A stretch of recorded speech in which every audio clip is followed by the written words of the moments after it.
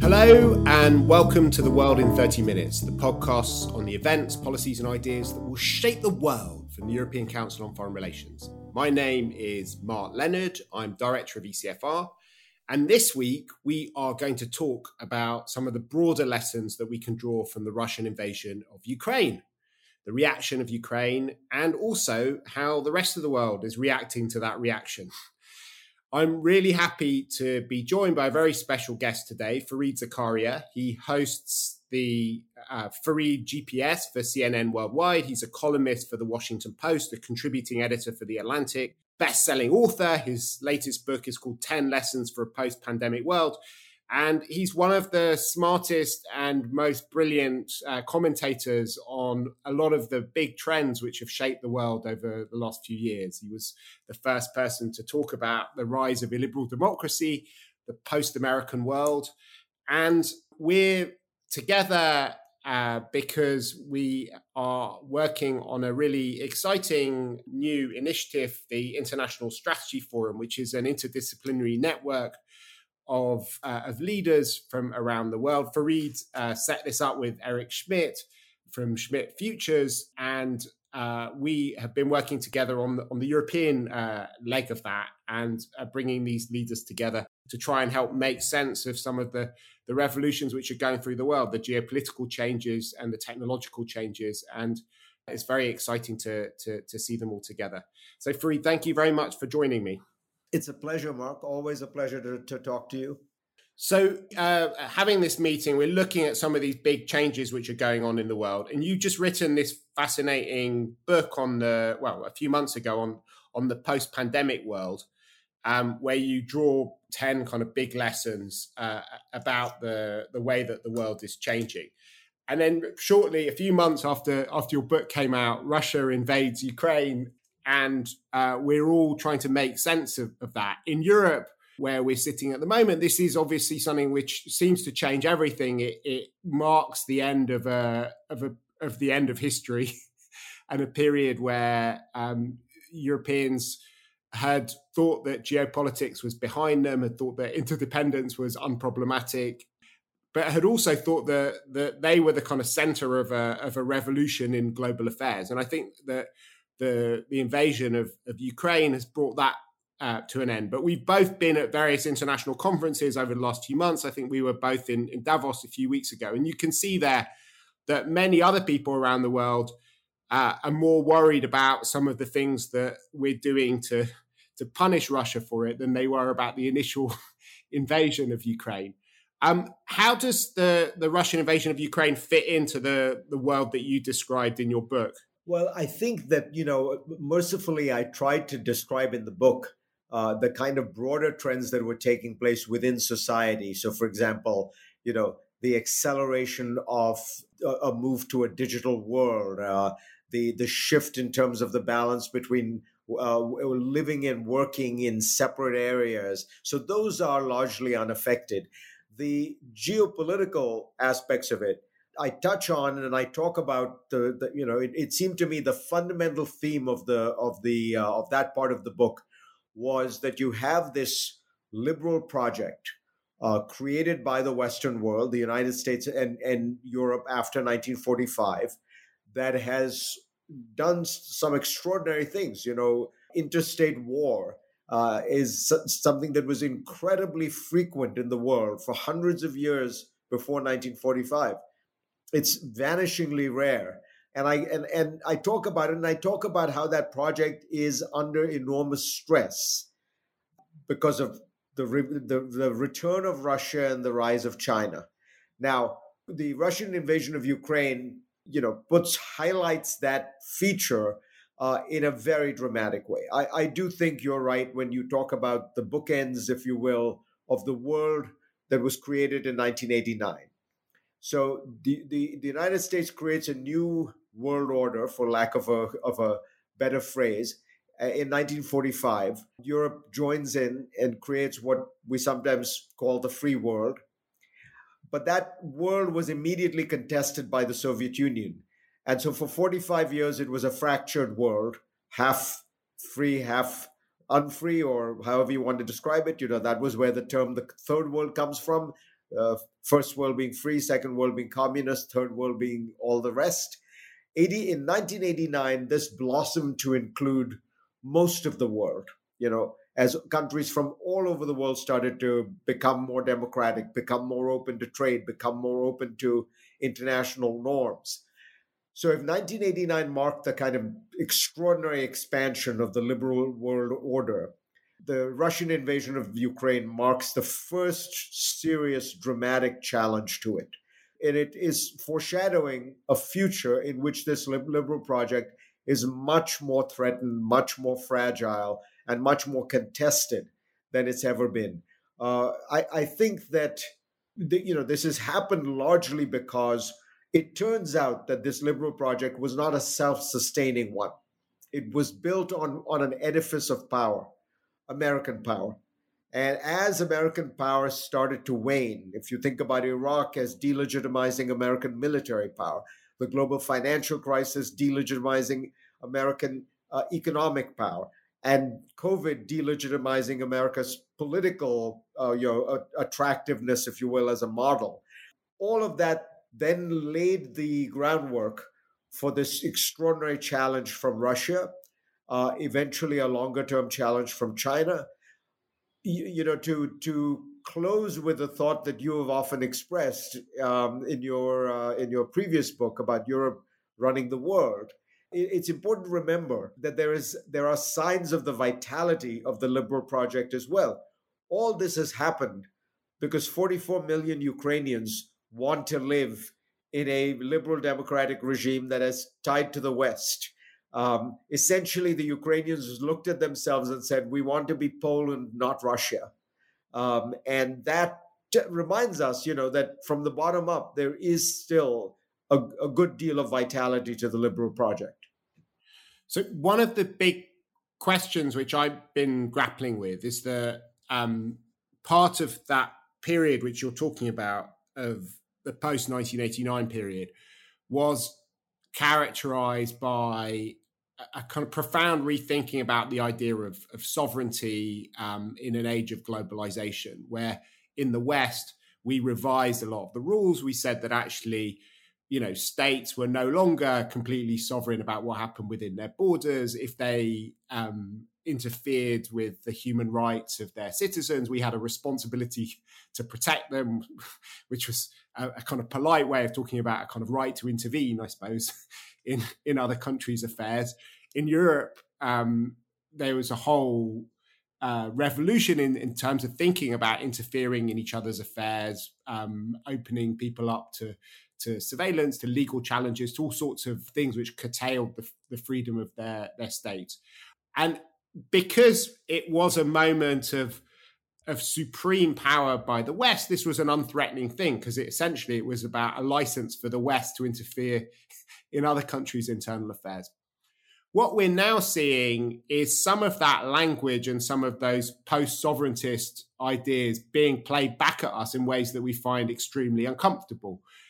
Russia first started using the Kosovo case and the arguments that we made about intervening in Kosovo and genocide as a justification for its annexation of South Ossetia and Abkhazia in 2008. And you then see kind of new perversions of it when they annexed Crimea and now in the latest war.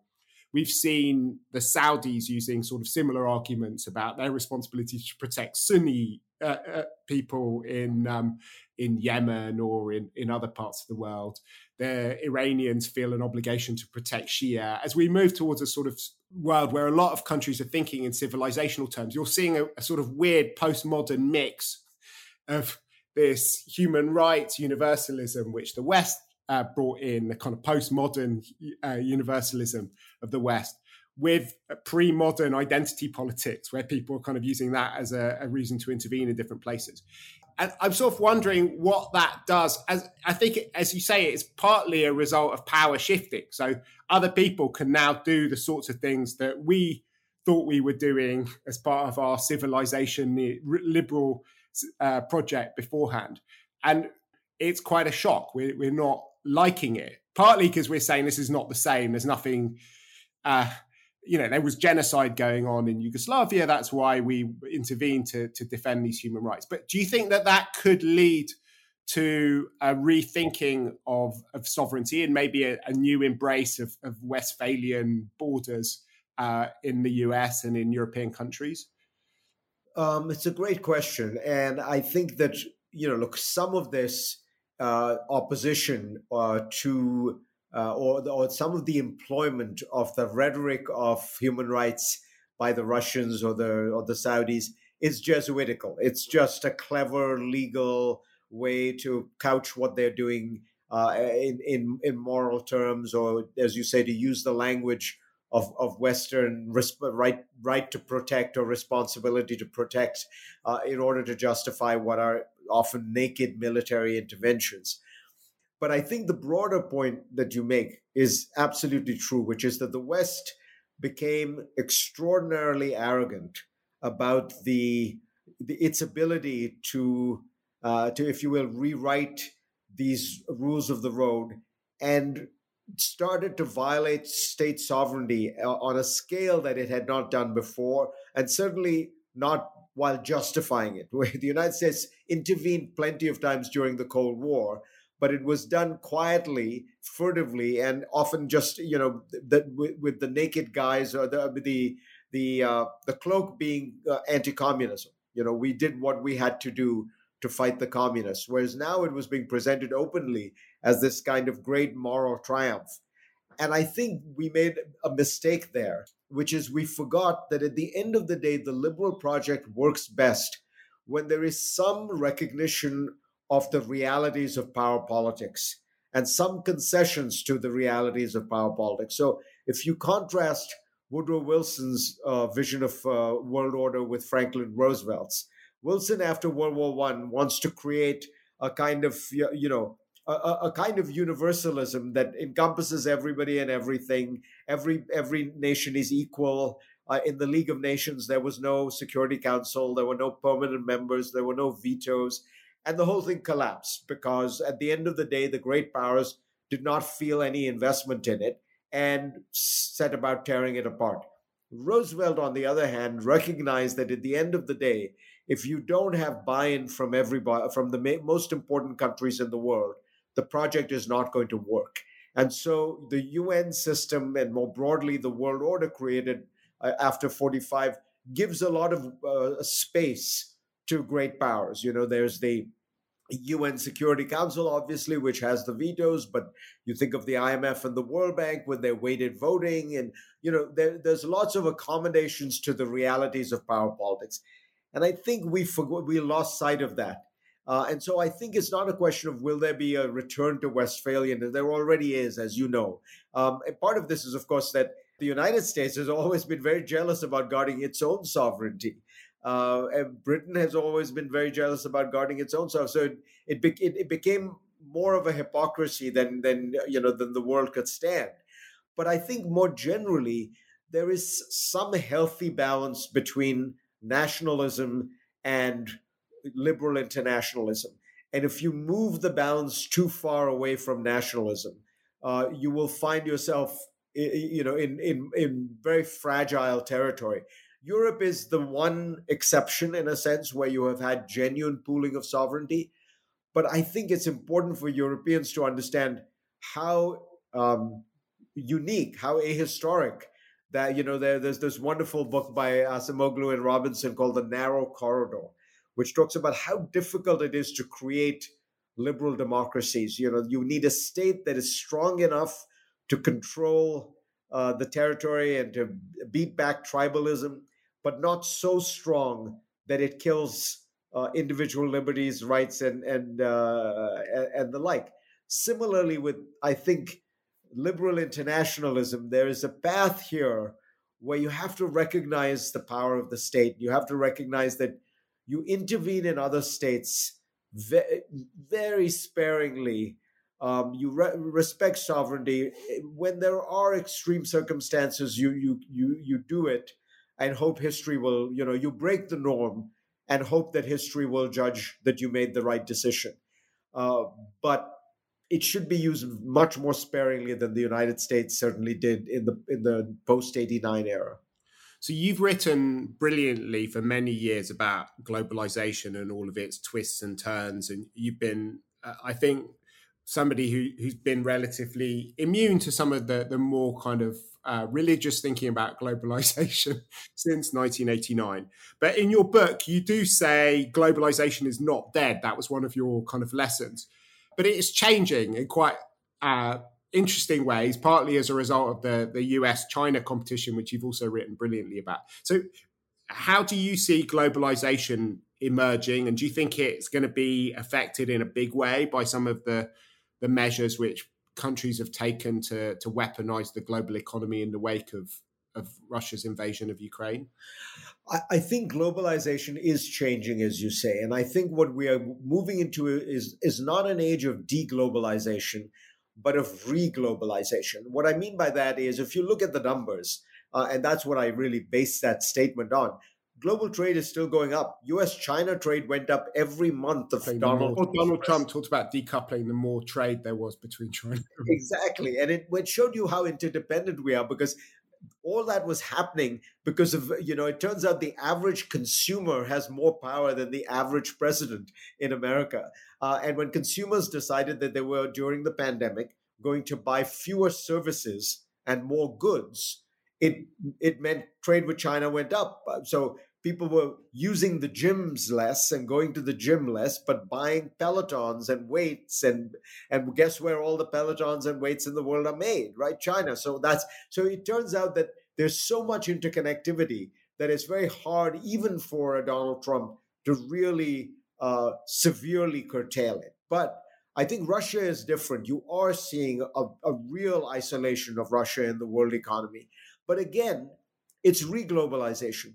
Those industries, those associations are not going to come back to the United States or to Europe. These are high-wage countries that are mostly service economies increasingly. What is going to happen is the stuff that goes out of Russia will go to Turkey, or it'll go to Malaysia, or to, the stuff that goes out of China will go to Vietnam, or Mexico, or Colombia. And so what you're seeing is a new globalization that recognizes the importance of national security, of resilience, so that you don't put all your eggs in one basket, and the realities of climate change to a certain extent, where you don't want to have very long supply lines, which are both very expensive and very carbon inefficient. So I think for all those reasons, you are seeing a kind of reglobalization, which will have a different character. And this is something we should talk about as well, which is, for the last 30 years, economics has always trumped politics. When Margaret Thatcher, explaining her reforms, said there is no alternative, what she meant is, if you want growth, you have to agree with my free market reforms. And that's been the mantra in country after country for the last 30 years. For the last few years, what I notice is, really starting most dramatically with Brexit, politics has trumped economics. When you talk to people who were honest about Brexit, they would say, yeah, I recognize Britain cutting itself off from its largest market does not make a lot of economic sense. But it's important for our national sovereignty, for our dignity, for the character of English parliamentary democracy. That tendency has really become quite widespread. Made in China, made in India, buy American. All these are examples of politics trumping economics.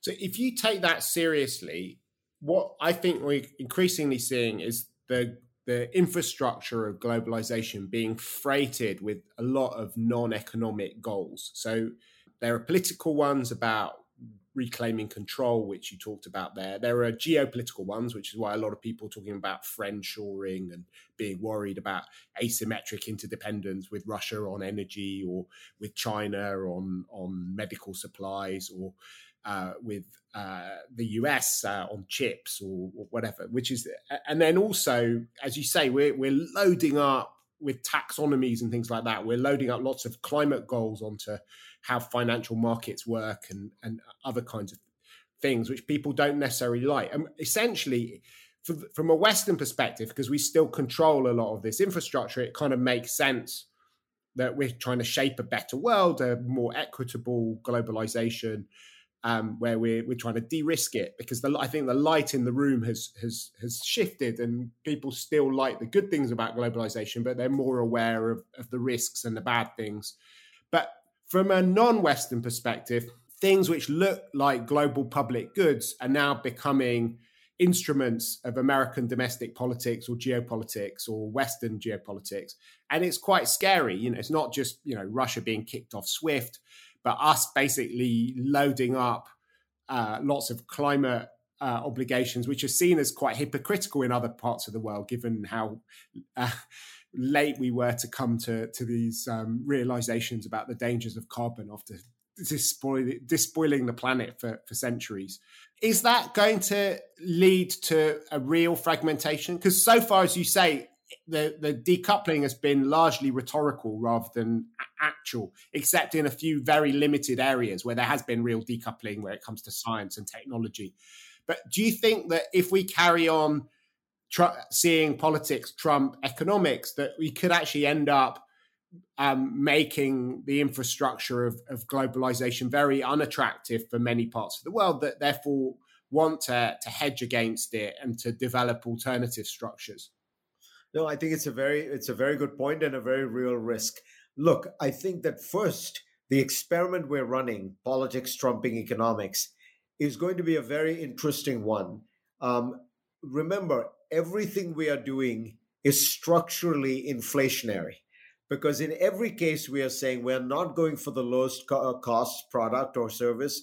We are not sourcing from the cheapest place. We're not going for efficiency. We have these other goals. By definition, that means you're raising the price, you're raising costs. We will see whether people are as supportive of this as the politicians think they are. I have a feeling that because it's the poor that get hurt the most by inflation. Honestly, people like us who are professionals, cost of food goes up 5 or 7%. We don't honestly notice it that much. But if you're living on $40,000 a year and you're feeding your family of four, you really feel it. So I have a suspicion that you're going to see a certain amount of blowback from these inflationary times. You're already seeing it in the US.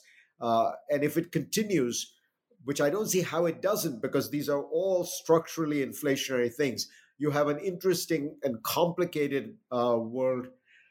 But to the point you're raising, which is, does do all these mandates then make other countries, the rest, if you will, less attracted to the liberal international order? I think yes, and I think that we have to remember the point of a rules-based international order is to try to find as large and inclusive a group of nations in the world, and to agree on some core principles, such as no changing of borders by force and things like that.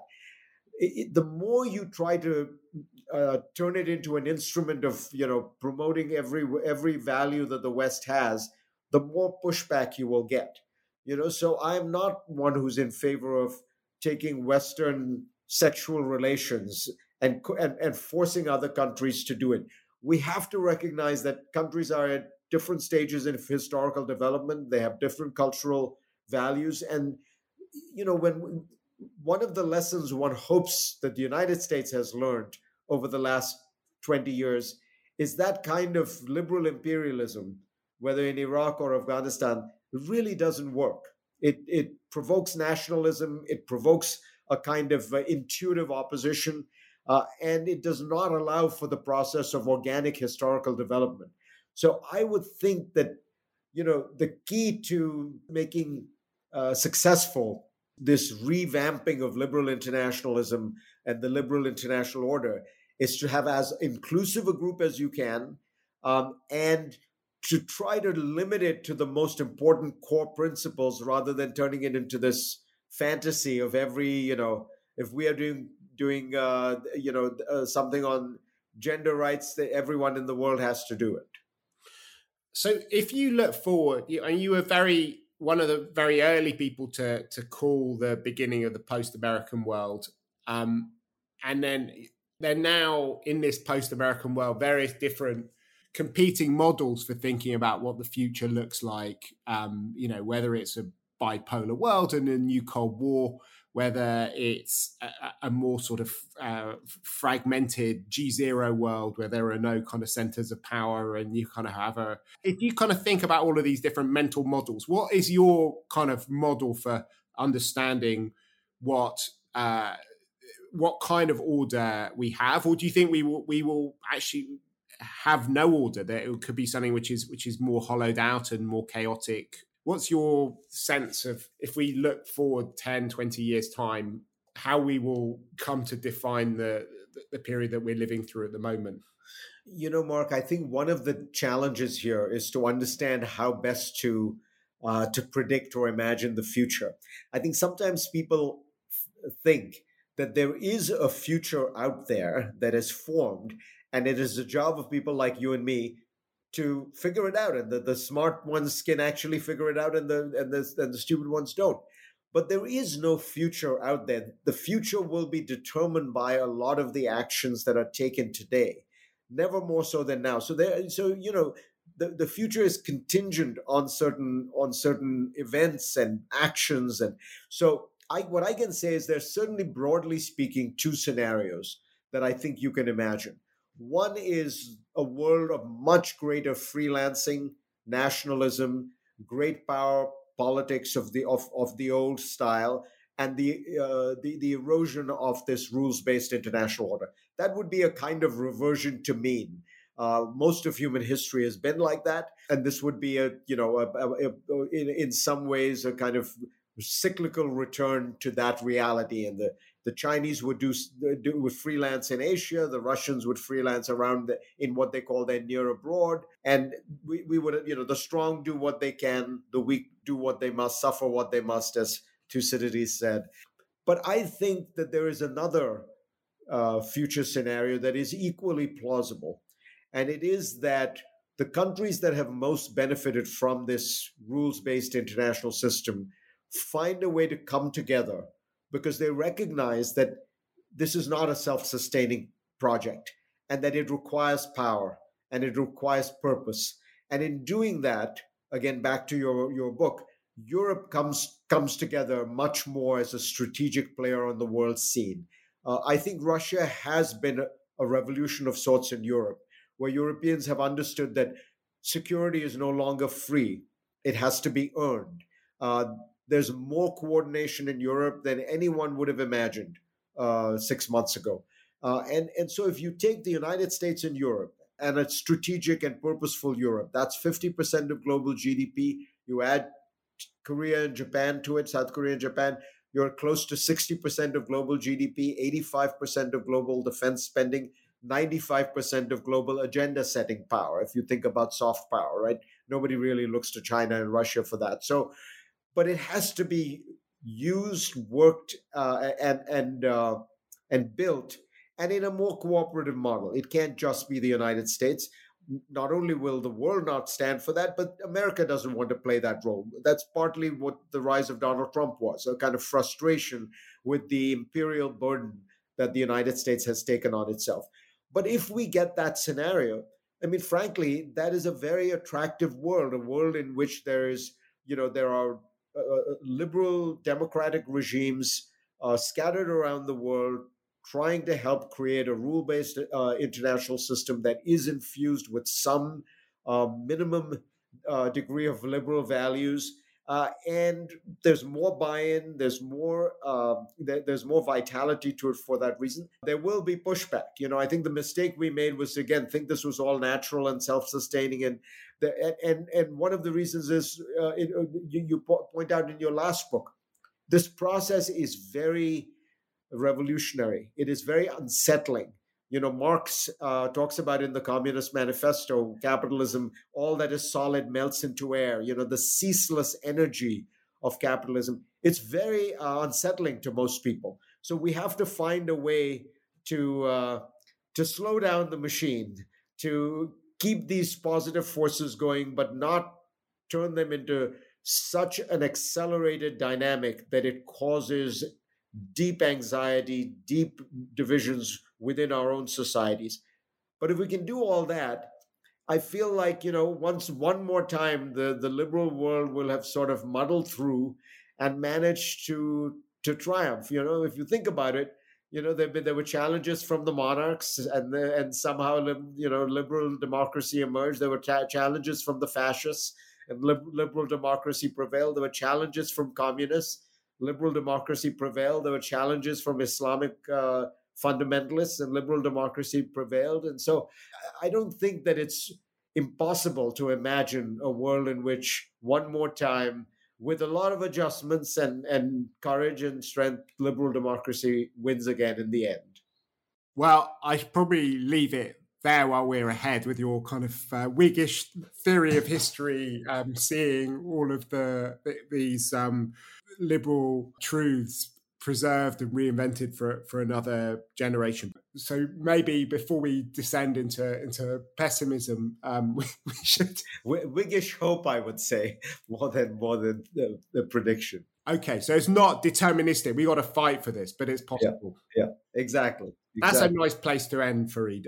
We've got one thing left to do on the podcast, which is the bookshelf segment. Obviously, on everyone's bookshelf, there should be not just a copy of your 10 lessons from the post-pandemic world, but also the post-American world and the rise of illiberal democracy.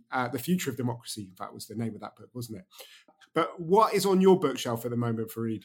I am reading a few things that are quite different. I'm reading Dominion by Tom Holland, this book that is really fascinating about how Christianity transformed the intellectual landscape of the world. It's by a guy who mostly wrote about Roman history, and then thought to himself, Roman history and life seems so different from the world we live in now. What was the transformation?